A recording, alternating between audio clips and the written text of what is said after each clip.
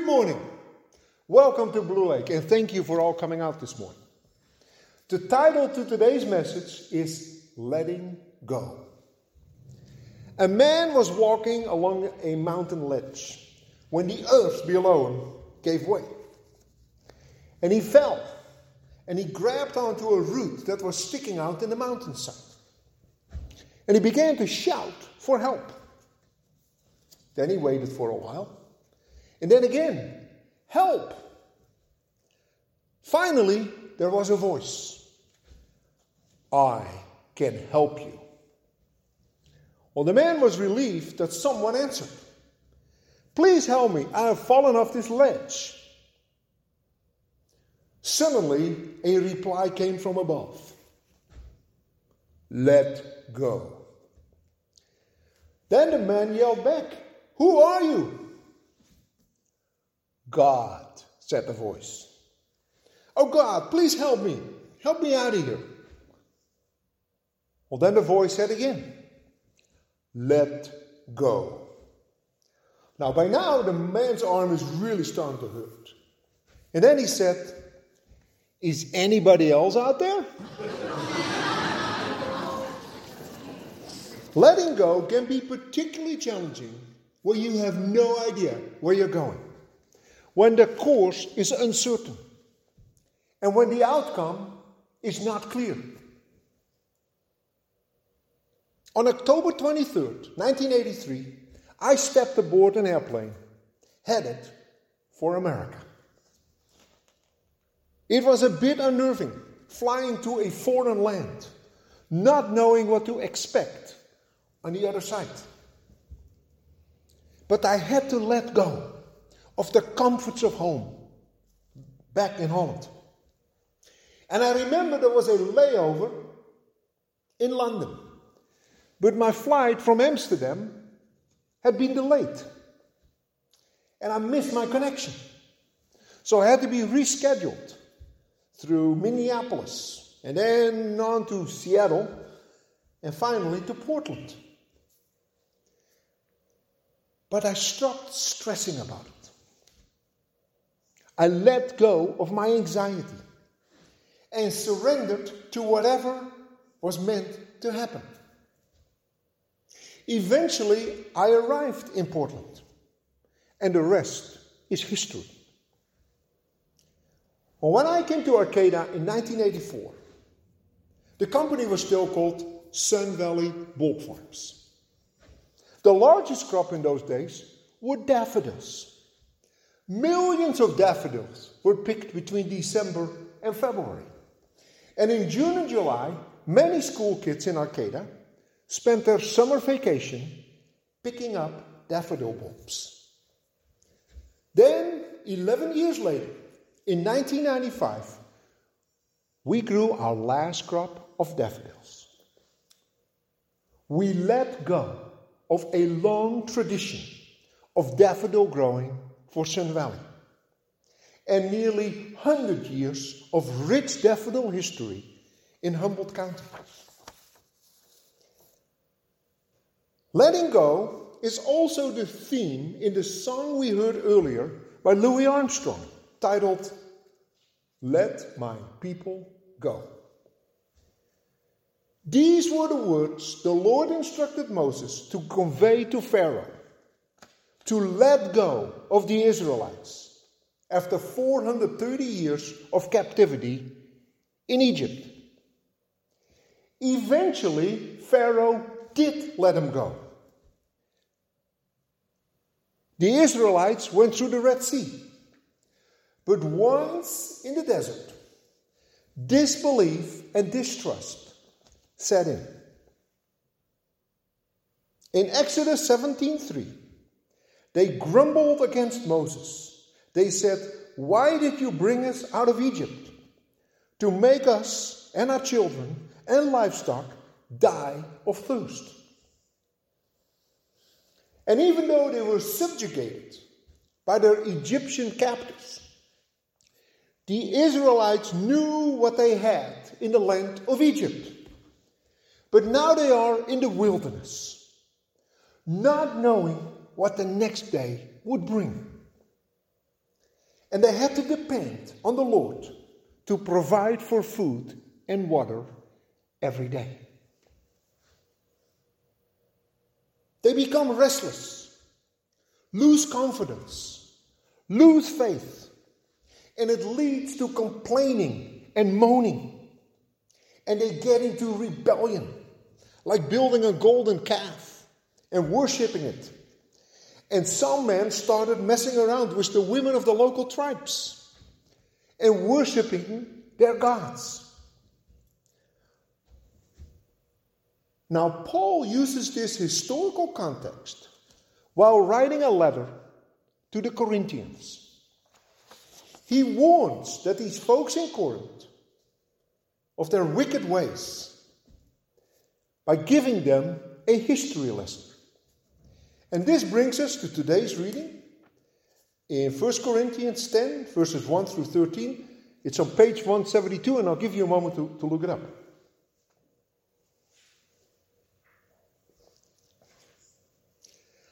I do not want you to be unaware, brothers and sisters, that our ancestors were all under the cloud, and all passed through the sea, and all were baptized into Moses in the cloud and in the sea, and all ate the same spiritual food, and all drank the same spiritual drink, for they drank from the spiritual rock that followed them, and the rock was Christ. Nevertheless, God was not pleased with most of them, and they were struck down in the wilderness. Now these things occurred as examples for us, so that we might not desire evil as they did. Do not become idolaters, as some of they did, as it is written. The people sat down to eat and drink, and they rose up to play. We must not indulge in sexual immorality, as some of them did, and 23,000 fell in a single day. We must not put Christ to the test, as some of them did, and were destroyed by serpents. And do not complain, as some of them did, and were destroyed by the destroyer. These things happened to them to serve as an example, and they were written down to instruct us, and whom the ends of the ages have come. So if you think you are standing, watch out that you do not fall. No testing has overtaken you that is not common to everyone. God is faithful, and He will not let you be tested beyond your strength. But with the testing, He will also provide you the way out, so that you may be able to endure it. The Greek city of Corinth is located on a peninsula, with the Ionian Sea on one side and the Aegean Sea on the other. At the narrowest point, this peninsula is only 3 miles wide. In 1882, a canal was built across this peninsula, saving ships from the long and treacherous journey around the southern point, referred to as Cape Melty. But in the times of Paul, there was no canal, and goods would be offloaded in Corinth, taken across the land. And the port of Corinth developed into a bustling seaport, an intersection between east and west. This meant a town full of sailors looking for a good time.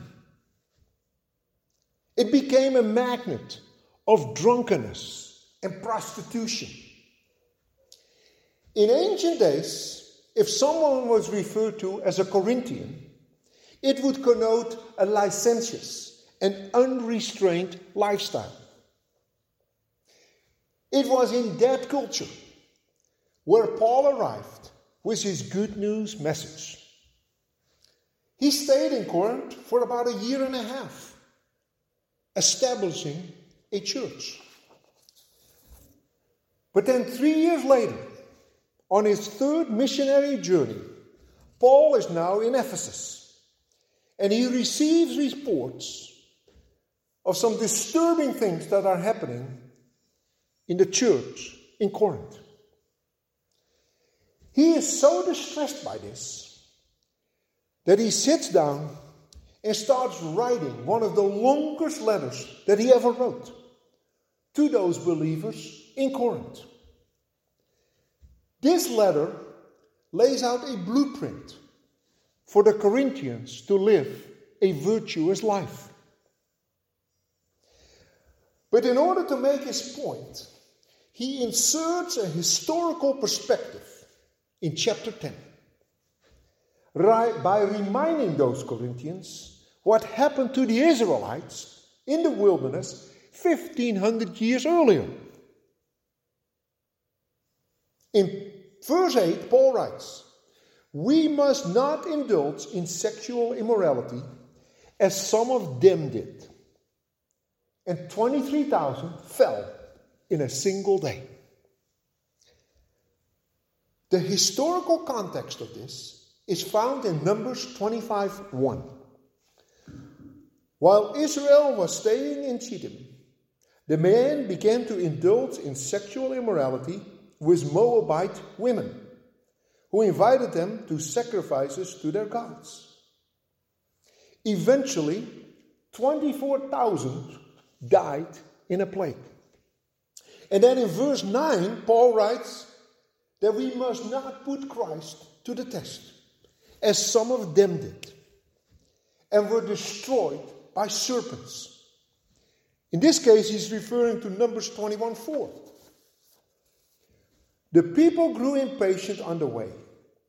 They spoke against God and against Moses and said, "Why have you brought us out of Egypt to die in the wilderness? There is no bread. There is no water. And we detest this miserable food." Then the Lord sent venomous snakes among them. They bit the people, and many Israelites died. So these passages in the book of Numbers, in the Old Testament, sure seem very challenging. But it's even more mind-boggling to find this written in one of Paul's letters. This is the same Paul who writes about love in 1 Corinthians 13 and about salvation for all, Jew and Gentile alike. So where is Paul coming from? Why is he bringing this up? Folks, here is where letting go comes into the picture. In the final analysis, the Israelites were not letting go. They were not putting their trust in God. And instead, they were complaining and moaning and full of disbelief and distrust and malice. If they would have let go and trust in the Lord, they wouldn't have had to spend 40 years in the wilderness in the first place. The Israelites had seen the powerful hand of God during the plagues and the miracles as described in Exodus. Yet, like many people, they walked by sight and not by faith. And God was displeased by their unbelief. The Bible says in Hebrews 11:6, without faith, it is impossible to please God. Mark and Angel Chernoff, in their bestseller book, Getting Back to Heaven, tell of the story of a psychology professor raising a glass of water, asking, "How heavy is this glass that I'm holding?" Well, students start shouting answers. 8 ounces, a pound, 2 pounds. Then the professor says, "From my perspective, It's not the absolute weight of this glass of water that matters. It all depends on how long you hold this. If you hold this for a minute or two, it's actually pretty light. If you hold it for an hour straight, its weight will actually make your arm ache. But if you hold this for a whole day, your arm will likely cramp up and feel completely numb and paralyzed. In each case, the weight of that glass of water doesn't change. But the longer I hold it, the heavier it feels to me. Our stresses and worries in life are very much like this glass of water. You think about it for a while, and not much happens. You think about it longer, and it starts to ache. You think about these things for a day, or a week, or months on end. It will completely make you numb and paralyzed.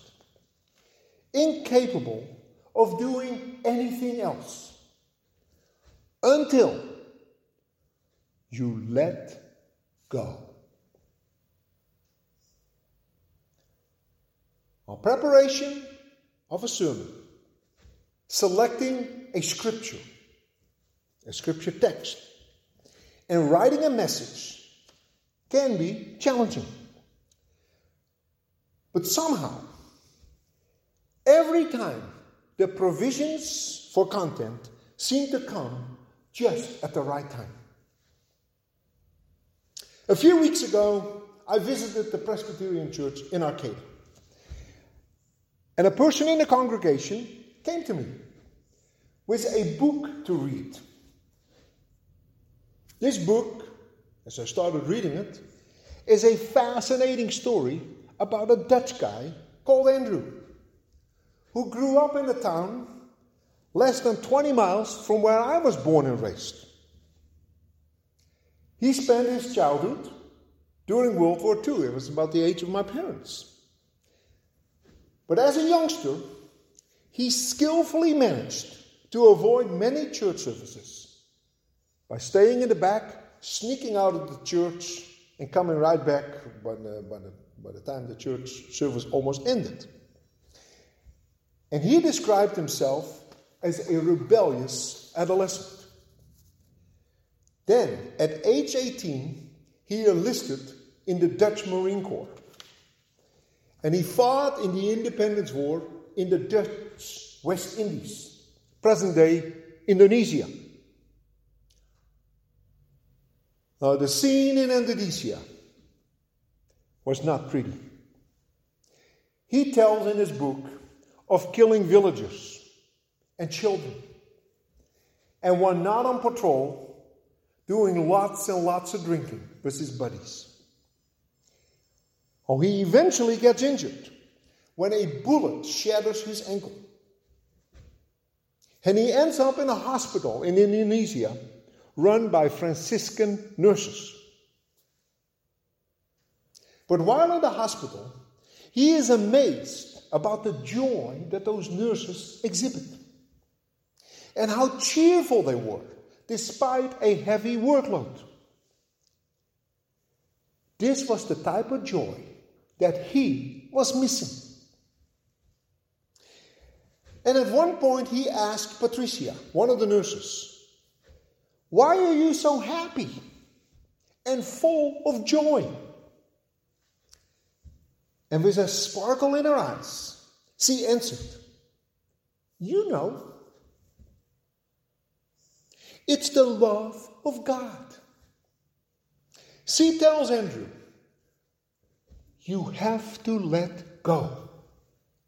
You are so troubled by your past that you resort to drinking and rebellion." Then she tells a story of how monkeys are caught in the jungle and how the villagers take a coconut and drill a small hole on one side, just large enough for the monkey's paw to slip through. Then they put a pebble inside that coconut. And the monkey will try to get that pebble out. It will rattle, and it even gets him more excited. He wants to get it out. The monkey will not let go.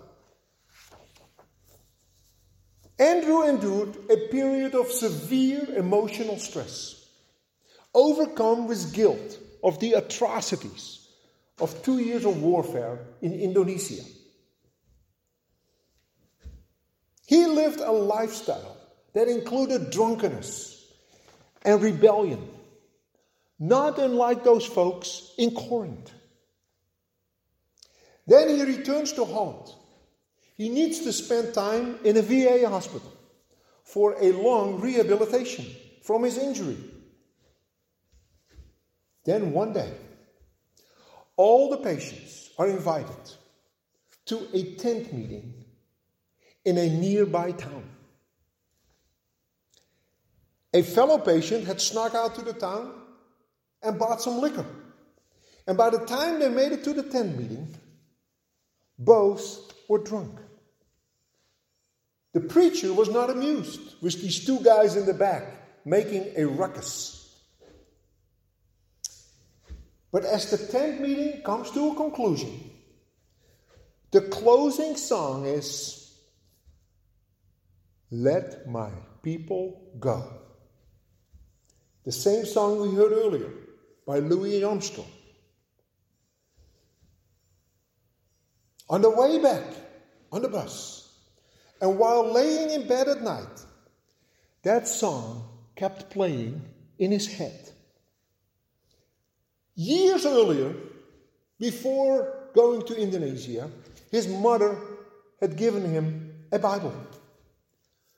But all that time, he never once picked it up.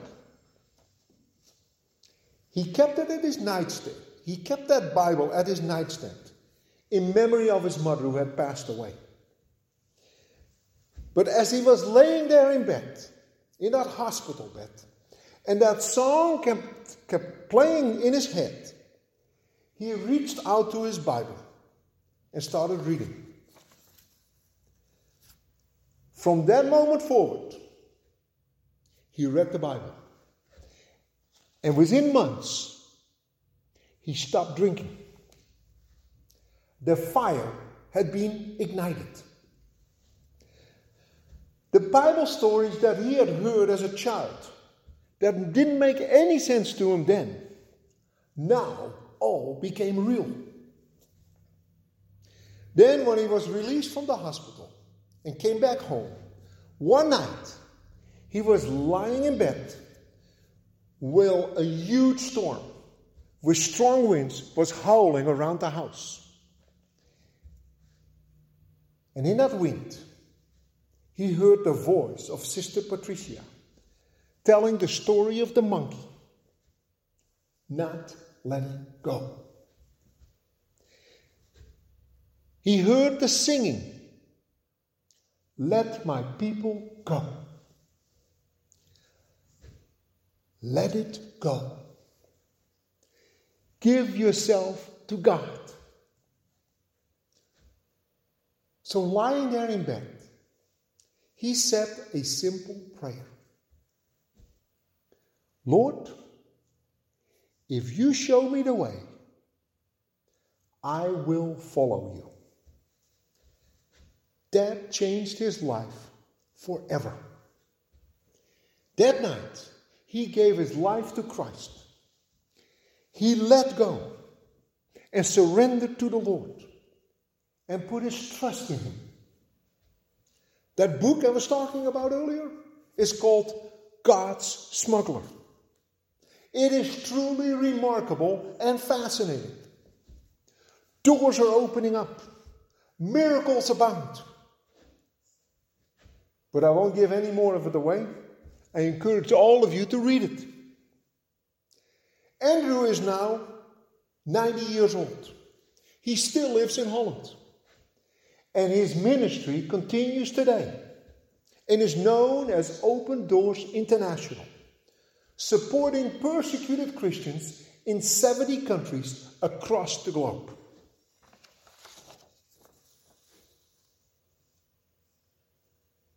In this season of Lent, let go of the past, no matter what the past may have been. Ask Jesus to cleanse us of our sins. Let go. Put our trust in the Lord.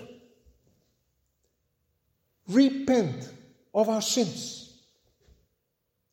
Give ourselves to Christ and accept Him as Lord and Savior.